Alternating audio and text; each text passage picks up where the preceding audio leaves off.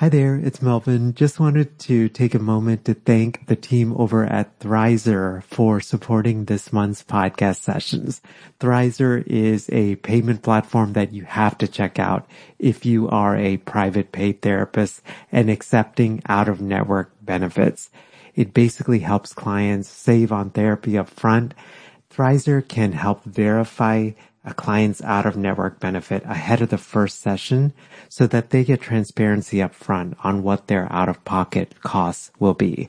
I'll tell you more about Thrizer here in the middle of our session, but if you go to sellingthecouch.com/Thrizer, you actually, and then enter the code STC upon sign up, you get your first $2,500 in fees waived.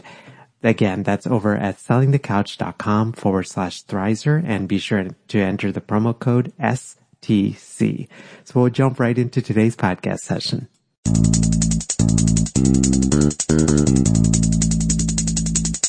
Hello there. Welcome to session 96 of Selling the Couch. So my voice is a little bit more deeper and a little bit more bassy. I have been fighting this bug for the past week, but I seem to be getting better.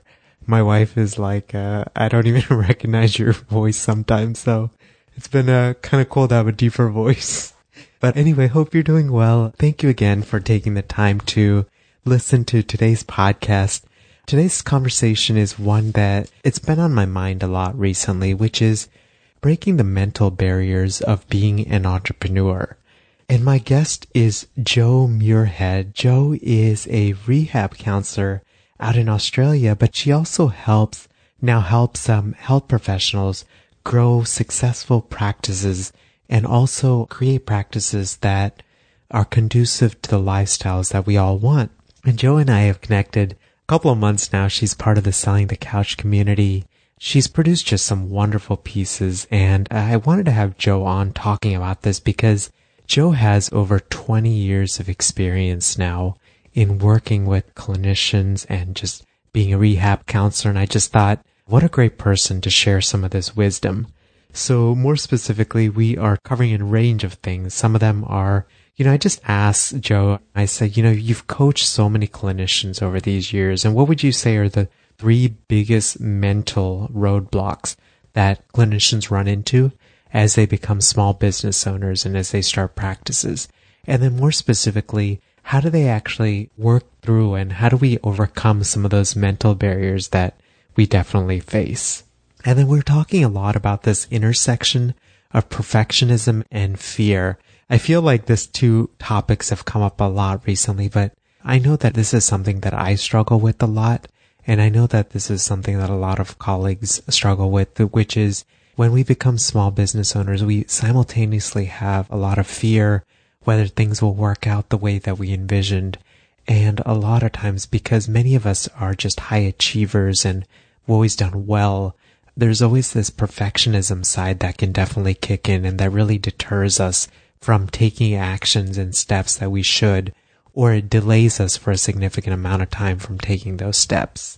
This is just a great conversation if you struggle with a lot of the mental hurdles of being an entrepreneur and being a private practitioner.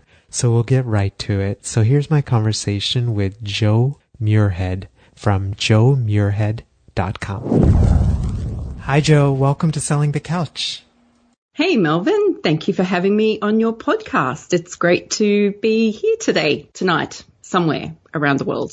It's midnight in Australia and you're a trooper. Oh, thank you very much. I had some help. Your previous Australian guest, Kath Cleveland, and I had a bit of a chat this afternoon. So we're giving each other some ideas, and she was chatting to me at about 9 p.m. saying, you can do this, you can do this. Well, we'll make sure the conversation's awesome. We're talking about this idea of using evidence. We talk about this with our clients, right? So meaning taking things objectively, seeing things with objectivity as a business owner, and letting that impact our actions as opposed to always being guided by emotions, I think, which is so easy, right? Yeah, absolutely. So, where I thought we could start is you've coached many clinicians in your career. What would you say are the 3 biggest mental roadblocks that clinicians often run into? The two massive ones that come up all the time, and this doesn't matter if you're a mental health clinician or an occupational therapist. I mean, I've worked with dentists and chiropractors and GPs. I've even done some work with a hand surgeon. And the thing that comes up for everybody, even though it doesn't feel like it in the moment, is this fear of rejection and this sense that I'm not good enough. And I think that tends to play out in lots of avoidance. So we get very good at tricking ourselves into busyness or perfectionism or procrastination. And we're very, very smart people. We've got to understand that we're all actually really intelligent people. So we're very good at rationalizing and intellectualizing the barriers that come up for us. Mental health professionals have this added dimension, this added layer that you're so good at counseling and what I call therapizing that we can pretty much make any excuse become legitimate. And please don't get me wrong. I'm not trying to shame or blame anybody here. I am the queen of some of this stuff. Like some of the self-talk I've heard myself and had to apprehend in the last couple of years. I've just gone, holy moly, Joe, where did that come from? Like, who are you kidding, girl? Right. You're preaching to the choir here. So, if it doesn't resonate for you, it definitely resonates for me.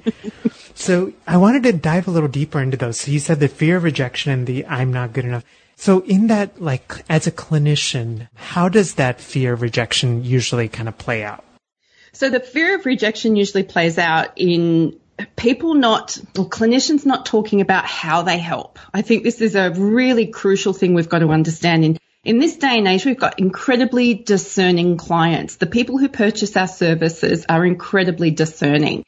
Gone are the days when a doctor would say to somebody, you need to see a therapist or an occupational therapist or a physiotherapist. And the client goes, who should I go and see, doctor? Oh, please let me take that recommendation. They'll go home. Well, they're probably sitting in the car park and they're Googling our names and going, who is this person and why am I going to let them into my head? So I think we get very good at relying on our process. We get very good at describing our modality. But we're not very good, and what I'm seeing so many people hide behind, we're just terrible at explaining to people how we actually help, how we get you from A to B. So if I was dealing with a massive anxiety issue, I don't really care if it's CBT or ACT. I don't really care if it's hypnosis. I just want to know it's going to work. And we've got to help our clients understand that it's okay for me to say, I help you. It's okay for me as the clinician to say, I actually know what to do to help you through this process. So I think this fear of rejection comes up in that thinking that clients won't like me as a person. And then I think the fear of rejection is if I'm letting people know that I'm good at something, then my peers are going to shut me down around that. And I know that we're all very cautious around what our peers will think. This rejection thing around our peers, I think, comes up quite a lot. And we're very, very cautious because we don't want to be seen to be putting other people down by lifting ourselves up. And culturally, some of us have got some real barriers here. In Australia, we have this thing called the tall poppy syndrome, which means basically if you tell somebody that you're good, somebody's going to come along and cut the poppy down. So they'll actually actively work against you. They have, which will be the whole of Scandinavia, but the Danes have this incredible social philosophy, which is basically no one is better than anyone else. So as a community of people, you can't be better than anyone else. Breaking through this I'm not good enough stuff, it's not just a personal thing, it's a societal thing, it's a community thing. And I think we've got to get better at saying to each other, you know what, you've done a good job. You know what, you are really good at using EMDR to help people manage that trauma. You know what, you are really good. I remember I was asked to do a website review for a gorgeous lady who just, popped up in my Facebook messages, and I looked at her website and I just went, man, if I ever need therapy, I'm going to ask you to help me. And I just gave her that feedback and she was so taken aback by it because she was expecting pages and pages of critique. And I could have done that, but I was just so in awe of this lady and she made me feel so comfortable and so warm. I was just like, I will travel to wherever you are, which I think is Vail, Colorado. So that's a long way for me. But, I'm just like, that was such a good thing to do. So this fear of rejection is we put ourselves out there and we're terrified that people are going to say, I don't like you. And I think that what ends up saying to us is I'm not good enough or that I'm not enough. That's so interesting. I was just thinking, like, when you were talking about this fear of rejection, I kept thinking, like, part of this journey is owning our voice, right? And owning who we are. Yeah. And I think especially for clinicians, that's so true because what we do is so wrapped up in who we are, right? The work we do. Yes. And we can't escape it. So it's not like we sell a widget. It's not like we're not a surgeon. We don't sew a person back up together. We don't cut a person open, pull out a thing or put in a thing and sew them up and say, see you later. We're actually giving people back control of their lives. And we're so used to being other person focused that it becomes incredibly uncomfortable for us to turn around and say, please shine the spotlight on me for a moment. I just need you to look at me for a moment so I can help you understand how I can help you. Because we go, please put that spotlight on you because you're the person who needs the love and compassion and care right now. If we want to succeed in the information age that we're in at the moment and the age where people are very discerning, we've got to learn to talk to them in a way that they can understand us. So sitting back and letting them make a decision when they can't find us or they have no idea who we are or no idea how we help, how are they supposed to know? We can't be rejected because they just won't know we're there. Right. So at a practical level, let's just say like on a website, right?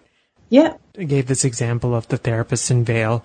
What was it that she said that made you realize, wow, this is so clear, you know? Like, how did she find her voice in that website?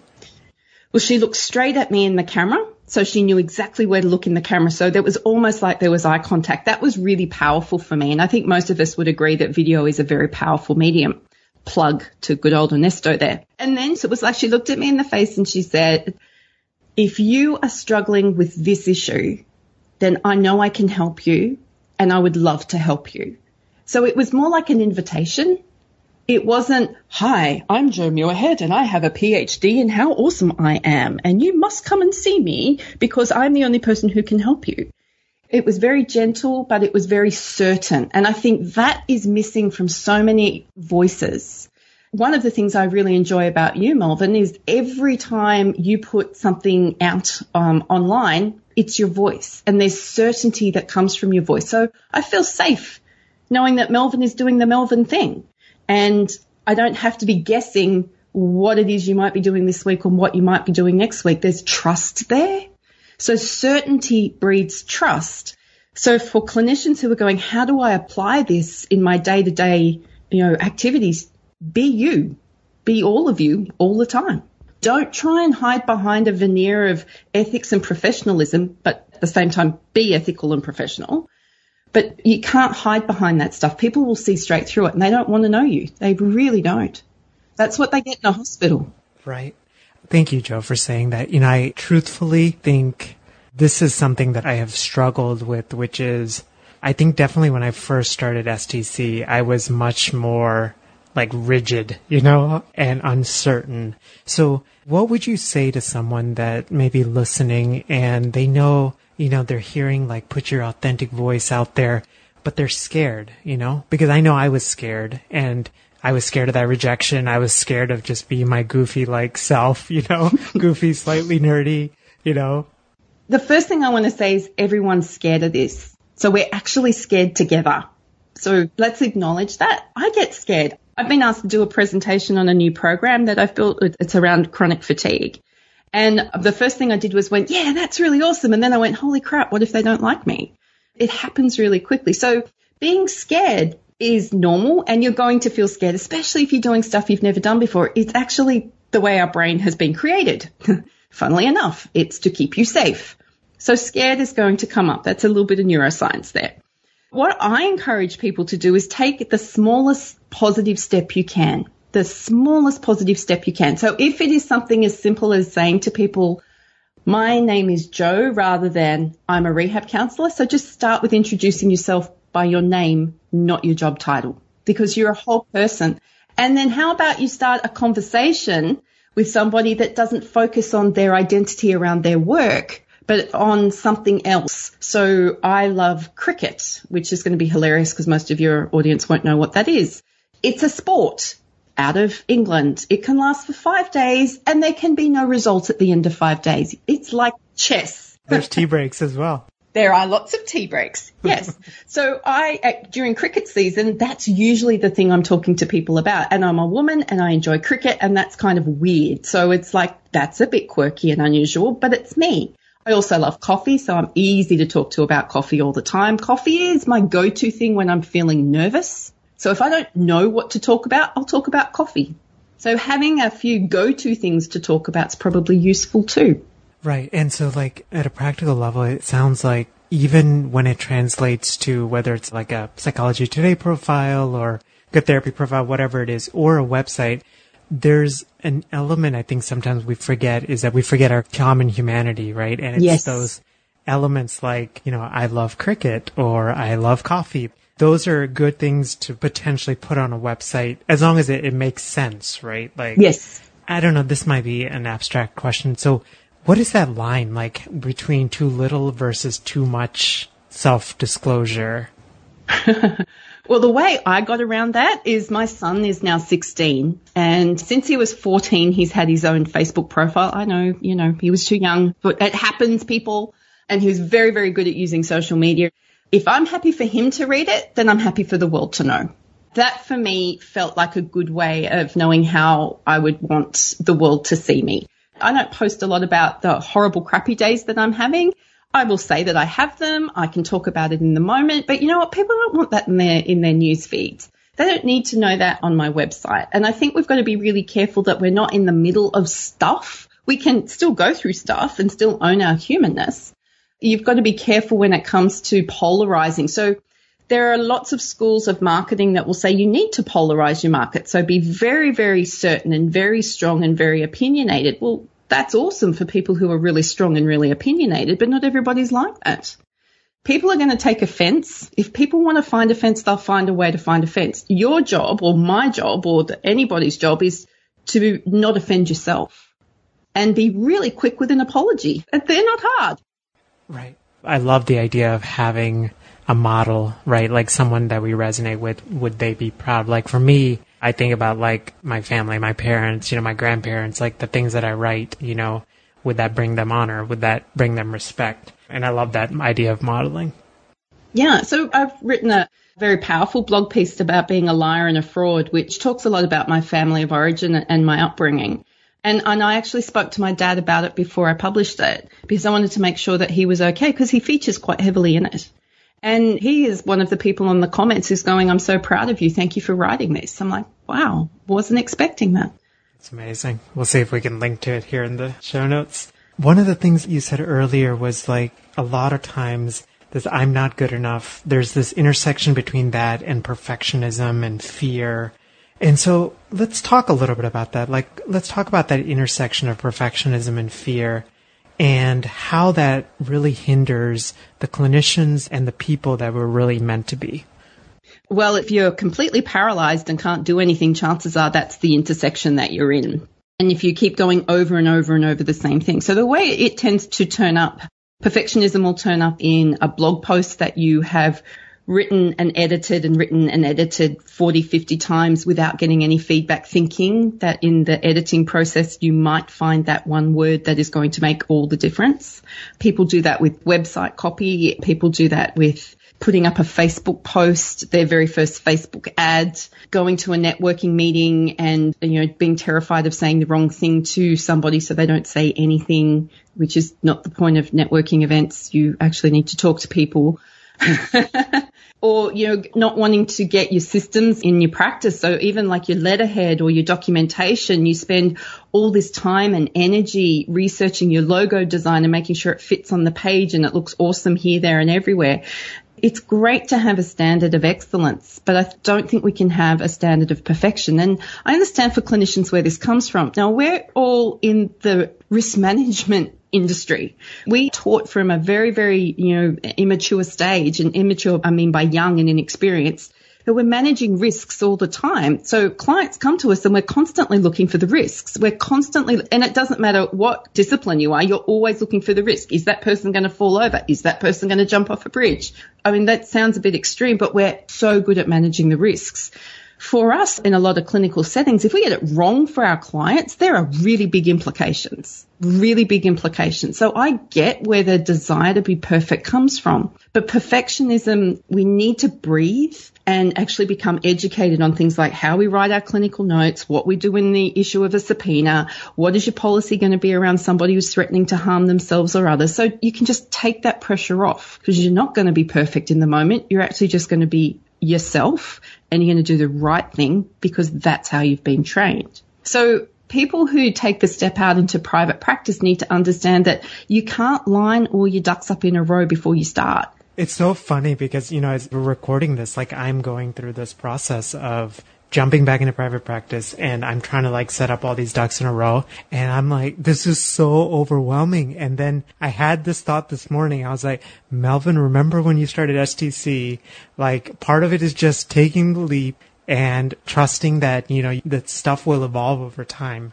And it genuinely will. When I started in my private practice 7-8 years ago, I don't even do the same work I was doing back then. And I'm grateful for that. I have a team of 7 clinicians. I have a very, very enterprising, industrious, fabulous life.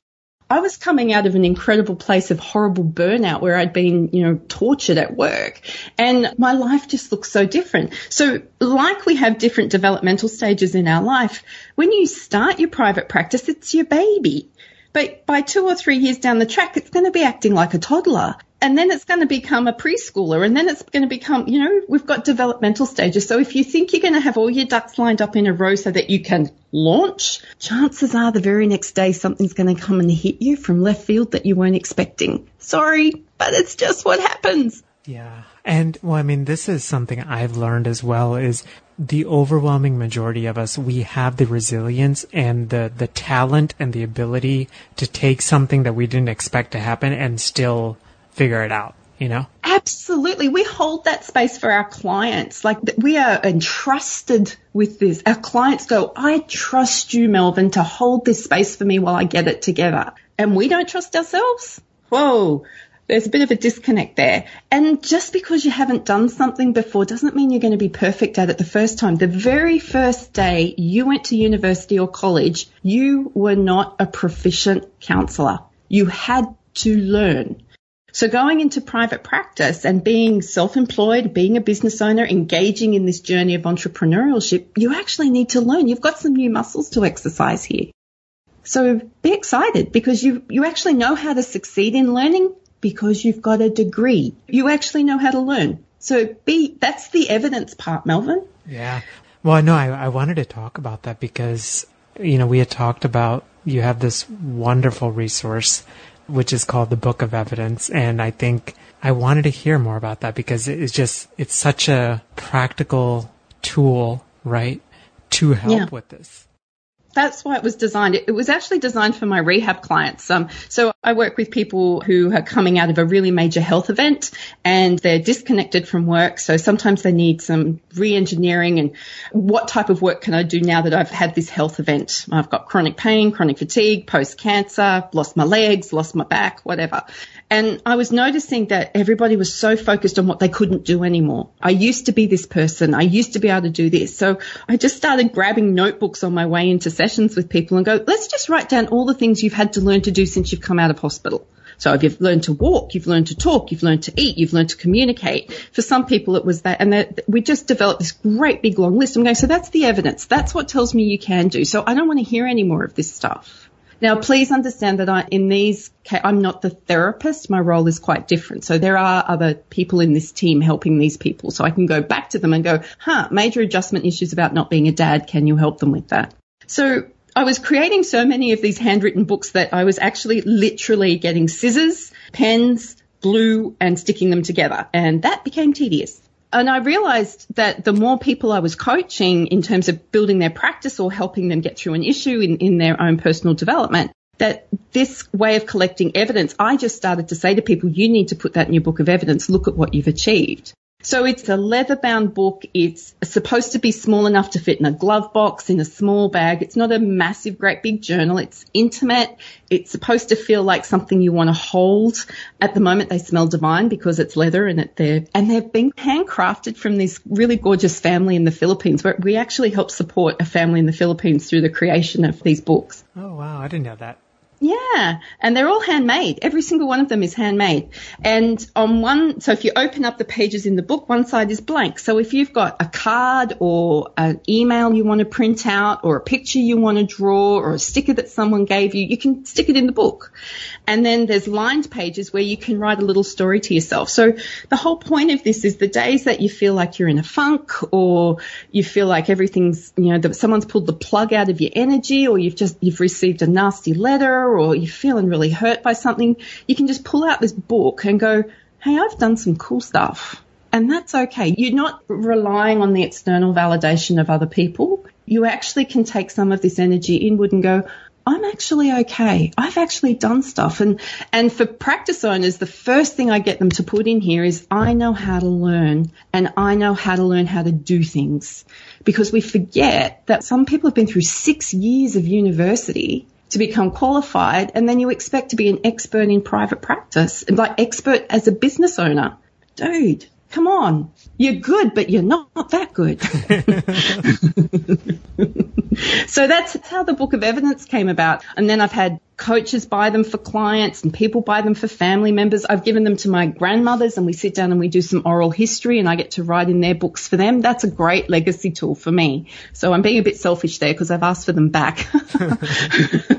And most of my clients who start working with me will get a copy and I use it as a tool and everyone starts to get encouraged about it. Even in the closed community, someone will put up a comment in our Facebook group and somebody else will jump on and go, you better print that out and put it in your Book of Evidence. So it's now become like new language as well. It's permissible for you to feel good about something, which is kind of the change I wanted this to make, which is cool. That's really amazing. We just need a hashtag now for it. Book of Evidence. This one is called Book of Evidence. Yep. Yeah. No, it's great. Jo, thank you so much for doing this. I'm just so grateful that we've been able to connect and so grateful for the work that you do in the world, helping our field. Thank you. I'm really grateful to be connected with people like yourself and inspired by seeing what people are doing and encouraged that the future generations or the new generations, they want to take what I've done or people my age have done and they want to make it better. And it's like, what can I do to help? How can I help you make it better? I personally think that private practice is the way we're going to change healthcare, but that's a whole nother podcast and we can do that another day. Sounds good. What are some of the ways that folks can get in touch with you? I have a website, which is jomuirhead.com, and it's got resources and fun things on it and a bookshelf and information about how you can work with me or get to know me better. I have a Facebook page, which is Jo Muirhead, interestingly enough. I have a LinkedIn profile. They're probably my 3 favorite ways of people getting in touch with me. I do have an Instagram account, but I don't use it very often, and I doubt you'll find it very inspiring. Well, I'll be sure to link to those and then definitely link to the Book of Evidence. Great. I appreciate that. Thank you again. Hi there. Hope you enjoyed my conversation with Jo, and more than anything, I hope that it motivates you, that it inspires you, no matter what season of private practice that you're in. As I was doing this interview with Jo, I try to check myself and to see how I'm feeling as I'm conducting these interviews. And when Jo was talking about that a lot of clinicians struggle with that fear of rejection, I was like internally raising my hand because if I'm honest with myself, this is something that I have struggled with just in my life throughout the STC journey. And I even notice it now as I jump back into private practice. I have these ideas for things that I want to do in the world. And within about 4 seconds of that idea, I usually have this counter idea of, oh, that's not going to work, or, no one's going to like that. For me, hearing this conversation and just conducting this interview with Jo was empowering for me. And I think it was normalizing for me that I'm not the only one that struggles with that. So I hope, if anything, my words encourage you to know that you're not alone on this journey, and that even if you struggle with those things, that many of us do, and that you're not alone. Joe mentioned a number of resources, and you can find that at sellingthecouch.com/session. And Joe mentioned a number of resources. You can find that at sellingthecouch.com/session and the number 96. Also, Joe mentioned her book of evidence, and I encourage you to check that out. Sometimes I feel like we overcomplicate things, and I love the simplicity of the book of evidence. So if you're someone that really struggles during those hard times of being an entrepreneur and you have those fears and doubts, the book of evidence is something where you can start to write down all of the successes that you've had so that you can reference those, especially in periods where you don't feel the best about yourself and things aren't going the way that you envision. Again, you can order the book of evidence on Joe's website, which is again at joemuirhead.com. As we wrap up, I wanted to take a moment to thank you if you've attended a previous podcasting workshop with me. We have now had, I think, a little over 500 people now that have attended these podcasting workshops, which has been really amazing. If you have been thinking about launching a podcast and just want to learn or just want to learn some more information, you can find information at sellingthecouch.com/podcasting workshop. It's an absolutely free workshop. It's online, and the next one is actually on the 26th of October, 2016. If you happen to be listening to this way down the line, I'll likely have these workshops. So you can again find that then when the next workshop will be at sellingthecouch.com/podcasting workshop. Have a wonderful rest of your week, and thank you again for taking the time to listen. Take good care. Bye. Thanks for listening to the Selling the Couch podcast. For more great content and to stay up to date, visit www.sellingthecouch.com.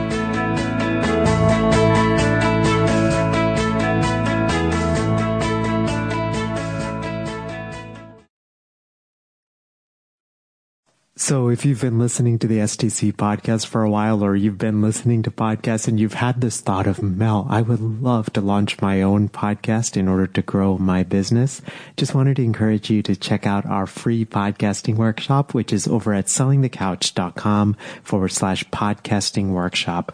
You can basically sign up at a day and a time that works for you.